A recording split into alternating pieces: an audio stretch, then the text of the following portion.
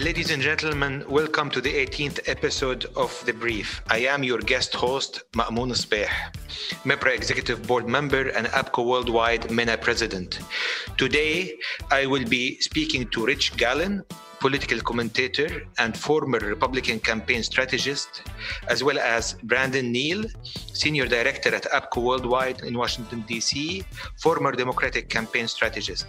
We will be examining the U.S. elections that is coming next Tuesday, and hopefully we'll all learn from what we're going to hear about communications and how elections affect communications and vice versa.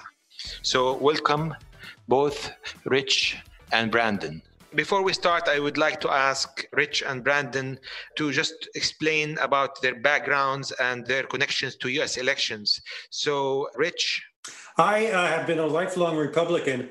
I twice ran for city council in a little town in Ohio, a state pretty much in the middle of the country. Lost the first time and won the second time. But I've been a Republican for many, many decades until this year when I voted for Biden.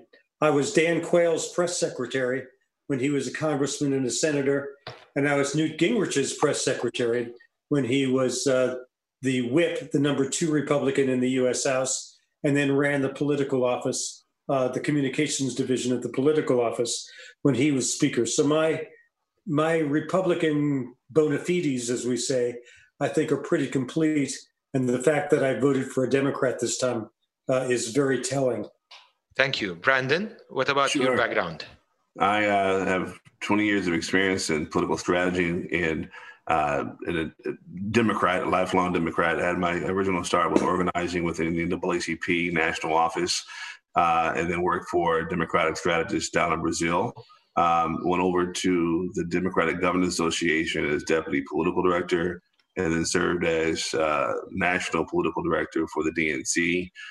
Formerly worked for the Obamas for the last 12 years, both in the administration and before that on the campaign, having worked as senior advisor to Democratic VP nominee Karen Bass as a political director and running her campaign, and then most recently served as senior advisor to Mayor Pete Buttigieg during the Peak for America presidential bid, and then now I'm at APCO. So, Rich, how's it been? How do you feel today following up on the elections? Exhausted is the answer to that. But let me say a word about APCO Worldwide. I know some people there, and now I know Brandon, who I did not know before. But I've been in the public affairs business in Washington for a long time, and APCO Worldwide has always been somebody that people that were not at APCO wished they were, that the reach and scope of APCO's offices, their people, and their ability to help their clients is unparalleled. And I think anybody who's looking for a public affairs agency would do well to go to APCO earlier. Thank you. So kind of you, Rich. This election, which will be on Tuesday, really isn't on Tuesday anymore. The rules, like many other rules, Brandon, that have changed in this particular election cycle, as we like to call it, is the scope and the length of the voting process. I voted, I think, 2 or 3 weeks ago. I live in Virginia, just outside of Washington, D.C., and we have early voting, and my wife and I got our ballots in the mail and filled them out, and the next morning went down to the voting place and put them in the ballot box. So no matter what anybody said between 2.5 weeks ago and Tuesday, we can't change our vote, so we were locked in. And now, as we're recording this, over 70 million Americans have already voted. So if people are looking for a last-minute event to change the scope of the election, it's going to be very hard to do because so many votes are already locked in.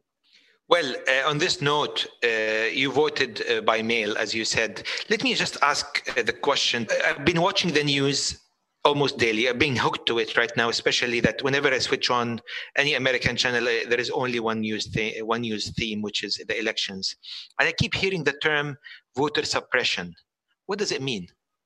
Voter suppression is nothing new within the United States. It's essentially the strategy used to influence the outcome of the election. And this is often done by discouraging or preventing people from voting, specific groups.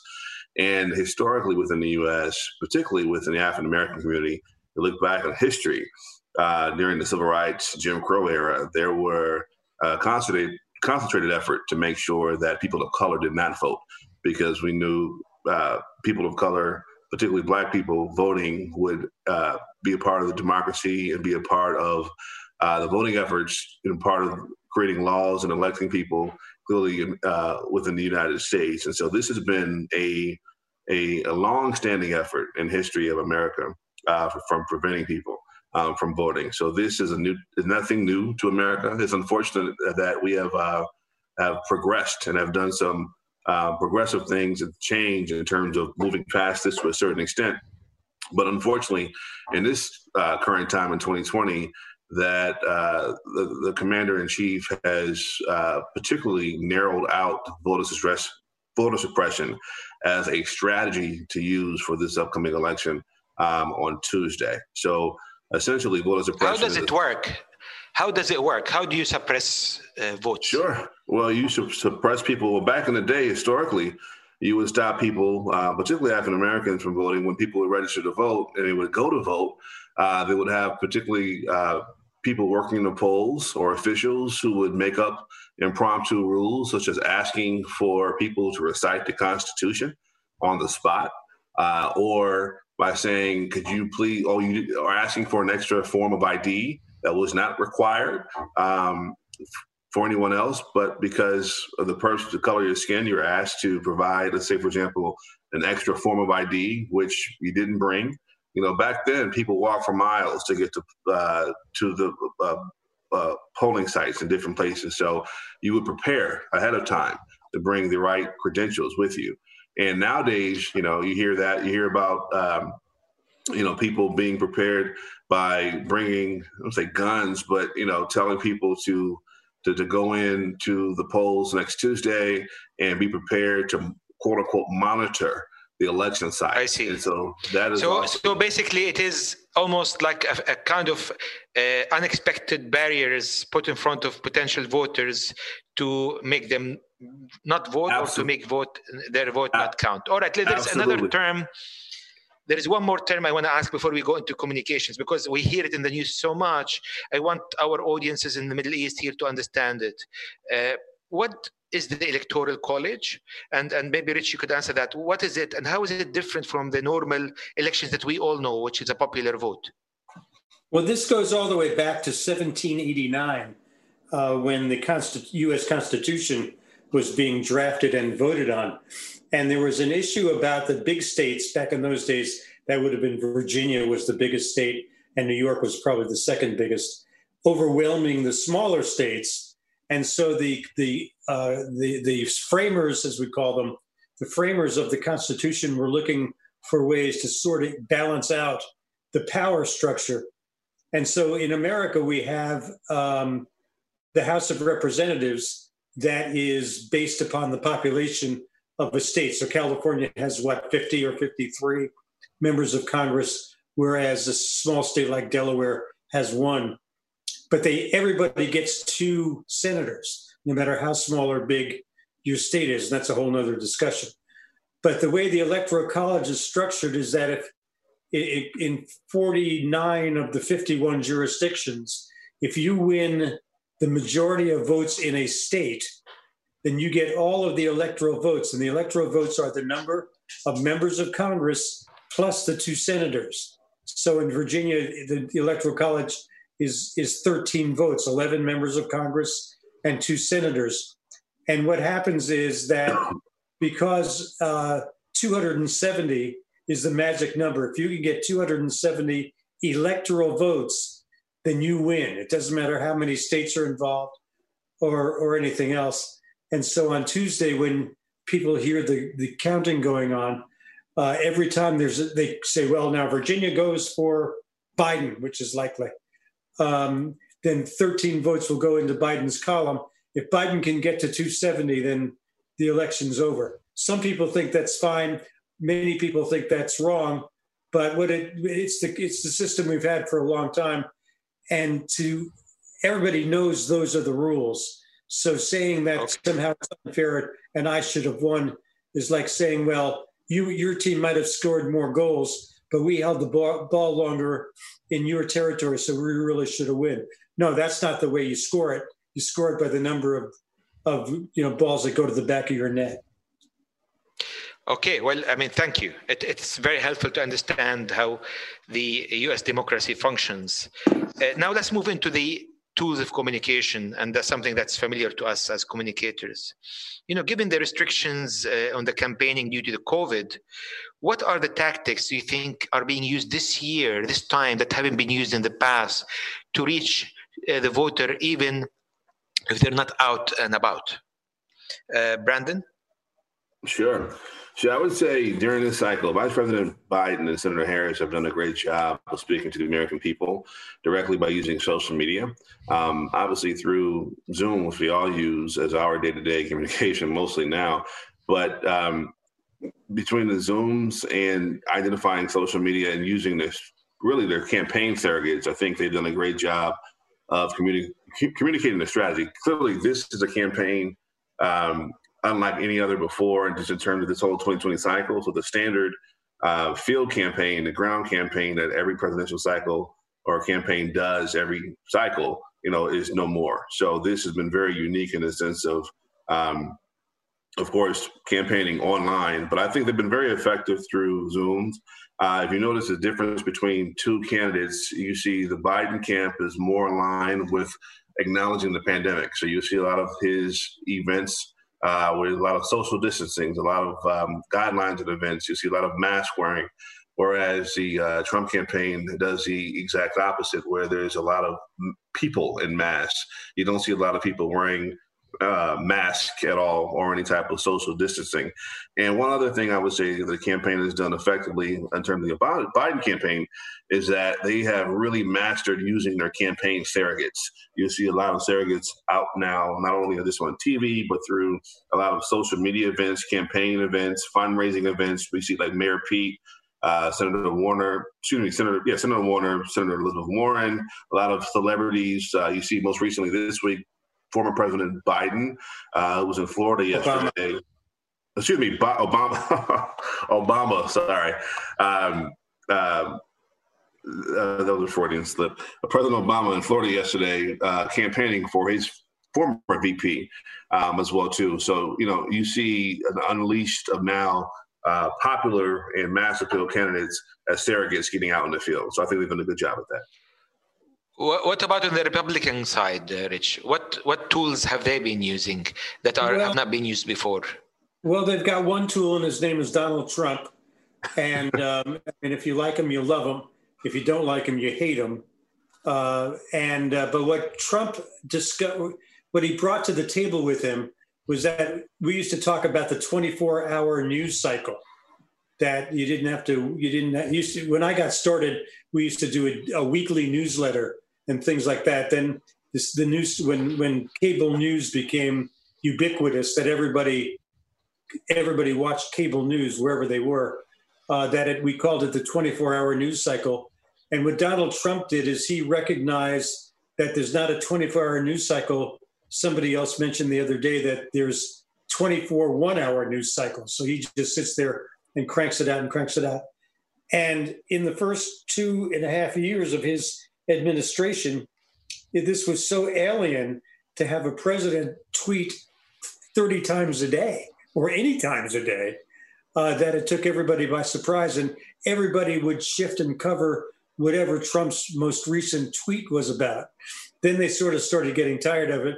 And I think what has happened now, and we can talk about this more later, is that the whole political infrastructure in the United States is just exhausted and wants to just put its head on the pillow and say enough already. But I think more than Facebook, how old am I?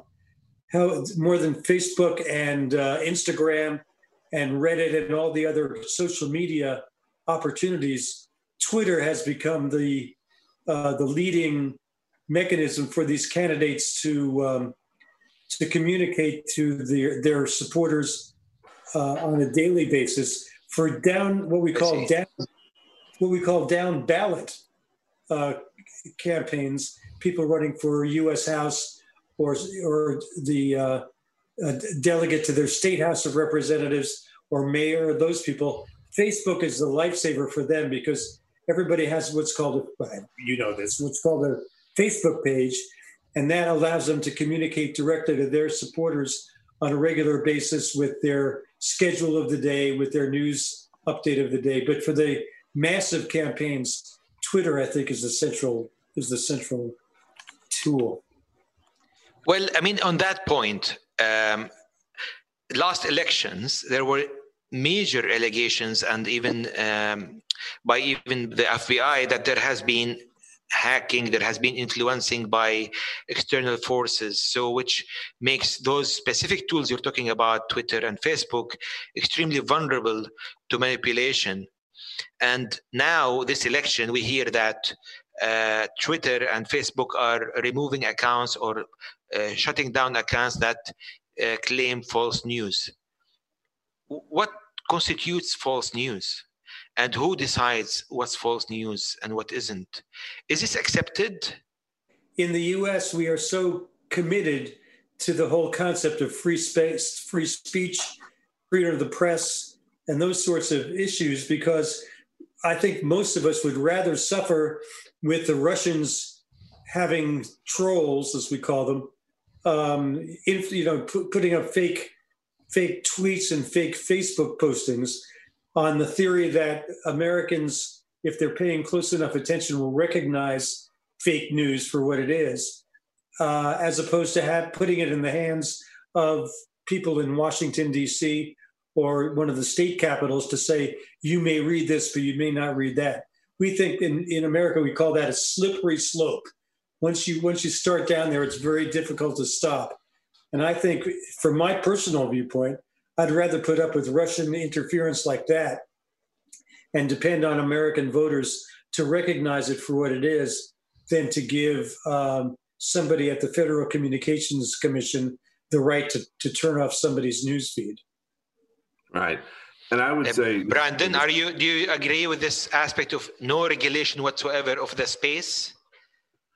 So I agree to the stance of free speech, in terms of us being the right to free speech. What I don't agree with is how our commander-in-chief has really used this as a way to spin the messaging of the day. And so when you look at overall news that are coming around, especially as it relates to numbers, you can't lie in numbers. So you can't spin numbers. You can't spin 220,000 people have died from COVID. You can't spin the numbers of 70 million people have voted early because of what's going on in this country. You can't, in terms of absentee ballots, you can't spin the number of people, Black individuals who have been killed by the police under this administration. So, fake news is one thing in terms of generating speech, but in terms of actual facts, you can't discriminate and just kind of throw that away and say, this is fake news, when in reality it's the truth. So I think it weakens our credibility as a whole when you look at these numbers, because numbers don't lie. Well, I mean, there is a huge difference between, I'll let you answer this, Rich, but there is a big difference between what we call fake news, which is manufactured stories, and lies. Right. But are they different? I mean, or are they the same? And who governs that? I mean, Rich, I'll let you answer. Well, I wasn't arguing for no regulation. I mean, at some point you have to have stop signs so people know who gets to go through the intersection first. But but I think what we're talking about here is in terms of Trump, in terms of him literally making things up and saying it's nighttime when it's clearly daytime. And what we know now is that 40-something% of the American voting public will say, well, it may not be nighttime, but it's beginning. The sun's beginning. The sun will set at some point. So they'll excuse Trump's lies. They'll make up reasons to suggest that it's okay. That is different than the Russians or the Iranians or the Chinese planting fake stories and fake evidence to support those stories.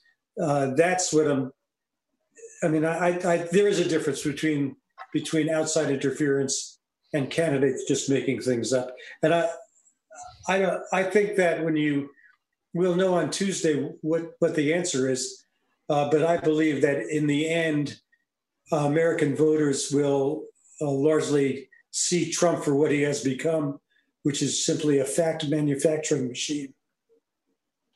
Well, on that point, I want to ask about what is being used seemingly effectively, which is negative advertising, which is instead of saying, if you vote for us, your life will be better, but it's instead using the tool, if you vote for him, we're all going to die.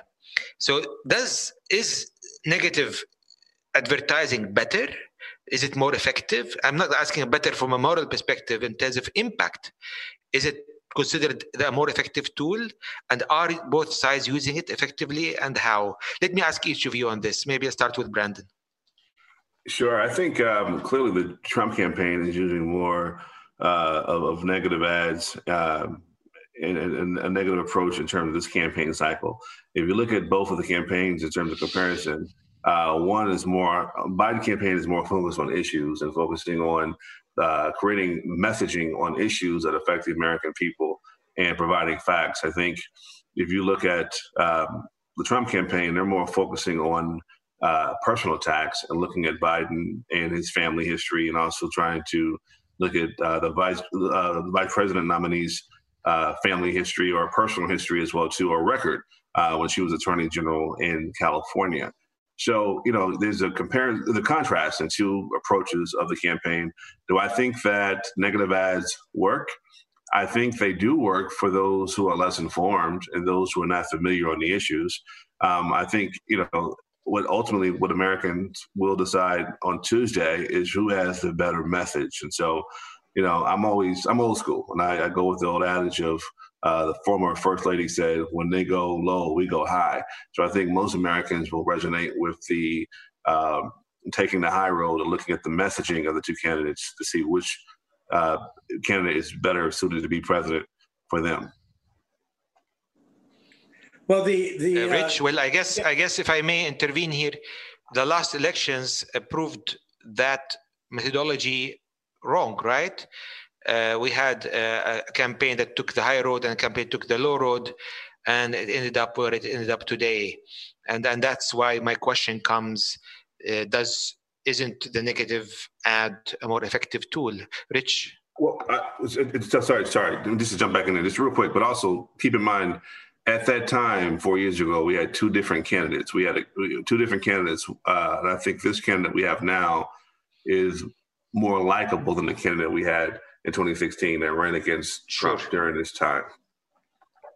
Yeah, I absolutely agree with what Brandon's saying. No, a lot of people voted for Trump or didn't vote at all because they didn't like either one, or they didn't like Hillary Clinton so much that they said, I'm going to vote for Trump. I just can't stand her. I hate her.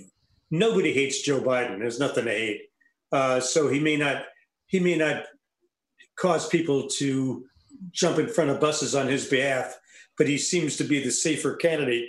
And so to your specific point, Mahmoud, the negative advertising, in this case, the negative advertiser is Trump himself. And on the other side, there's a group called the Lincoln Project. My son is one of the leaders of that, so our listeners have to calibrate what I'm about to say. But the Lincoln Group has taken over the negative advertising role for the Democratic Party and for the Democratic nominee. So they run these ads every day that just try to get inside the Democrats' head, as we call it. Or they say they're living rent-free inside Trump's head, so that the Biden campaign is free to run very soft, very positive, very aspirational ads, and make that the contrast between the Biden campaign and the Trump campaign. It's a very effective strategy that I'm not sure anybody thought about ahead of time. But once they recognize the opportunity, they've taken advantage of it. Agreed. Did Biden's strategy not to have any negative campaigning while Trump was in hospital do work well for him? I think so. I definitely think so. I think that it was a recognition of civility. And I think that the American people saw the difference again of one campaign, one style of leadership versus another. And I think it was a lot of respect that went into that. I mean, you're dealing with someone who's dealing with a life or death situation and all gloves off, and I think it showed civility, it showed leadership, and it showed someone that can put partisan politics aside and be the bigger person and help to build America back to what it is. And I think that also speaks to what Joe Biden is, and his campaign slogan is "Build Back America." How do we rebuild civility back into this country? And so I think he definitely exuded leadership and showed what a characteristics a president should have. And I think to a great degree, it's the vision most Americans have of themselves. It's what they want America to be like. And I think that as we move through, assuming Biden wins on Tuesday, which I think is likely, that will have an effect, not just in the United States, but across the planet as America tries to regain its role as a soother and healer, as opposed to a divider and separator. Well, I'm going to hold you to that point, which is you think likely Biden would win, and come back to that point. But let me ask another question regarding the tools. Are the traditional tools of election campaigning, like town halls, rallies, even debates, as effective as it used to be right now? Does a debate matter anymore? Rich? Oh, I think so. I think they matter a great deal. Yeah, absolutely. I think Trump's performance in the first debate had a real effect on the campaign because it didn't make the percentages go up or down very much, but it did stop the campaign cold in its tracks. One of the famous sayings in American politics is you can always raise more money and hire more people. What you can't do is get more time.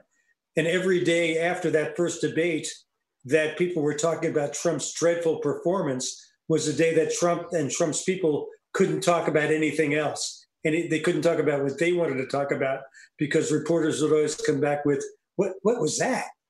And so, yeah, I think it had an effect.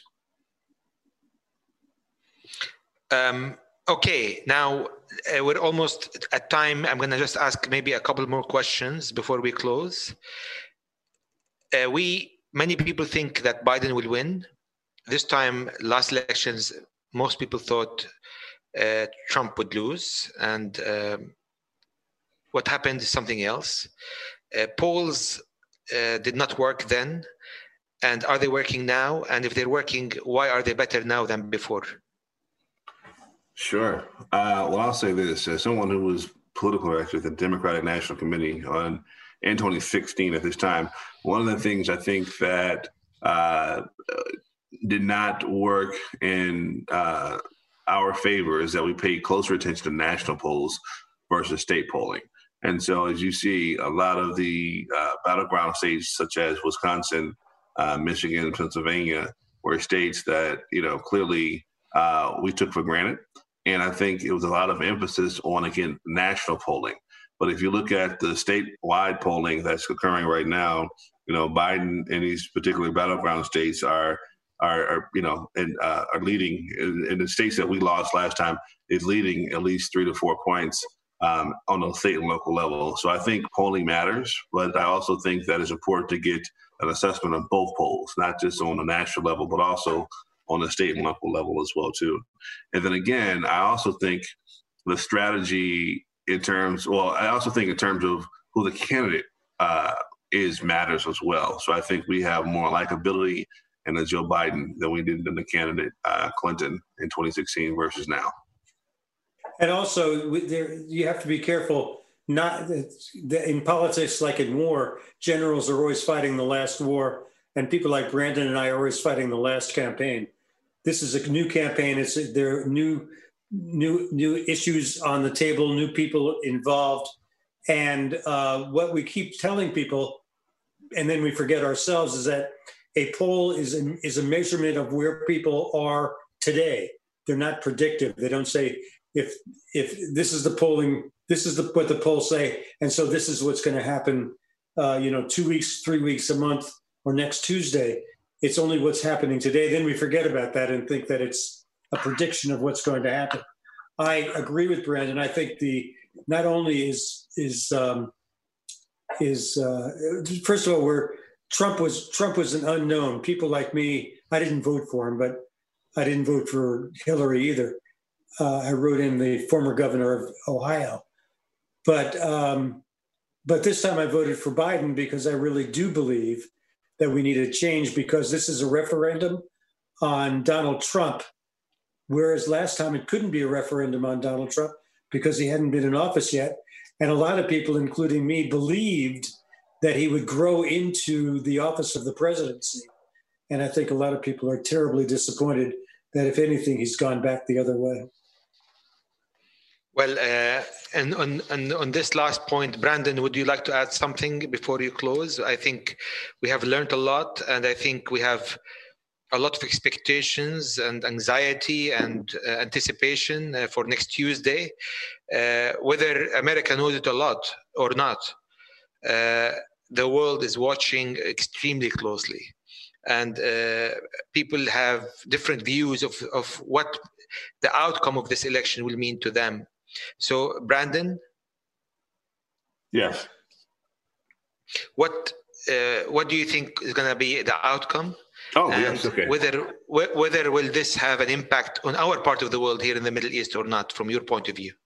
So, absolutely. I think that next Tuesday we'll see the American people vote on values that are directly affecting all of us. I think they'll do the right thing by, honestly, I think Joe Biden will be our next president.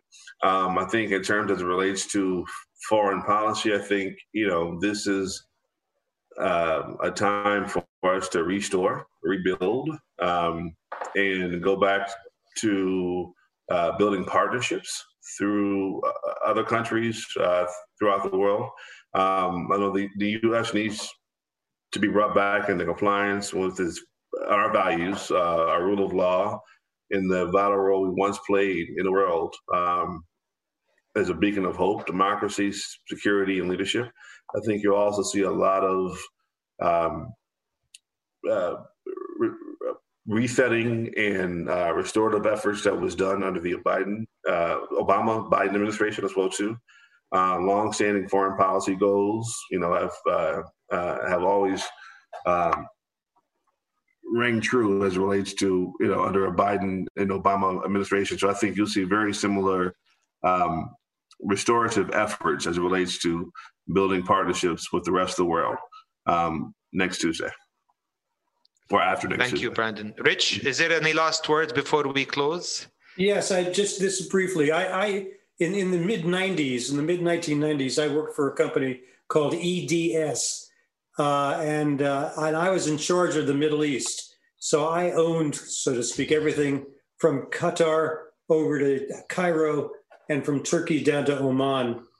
And this was during George H.W. Bush and the early Clinton days. And I was proud to say I was an American, and I was proud to bring American culture to the table, and American kind of enthusiasm for bringing the world together, in that case, through technology. Now I'm afraid if I had that job, I would spend all day, every day, apologizing for the United States. And I think what we're looking for, many of us, is to go back to those older days.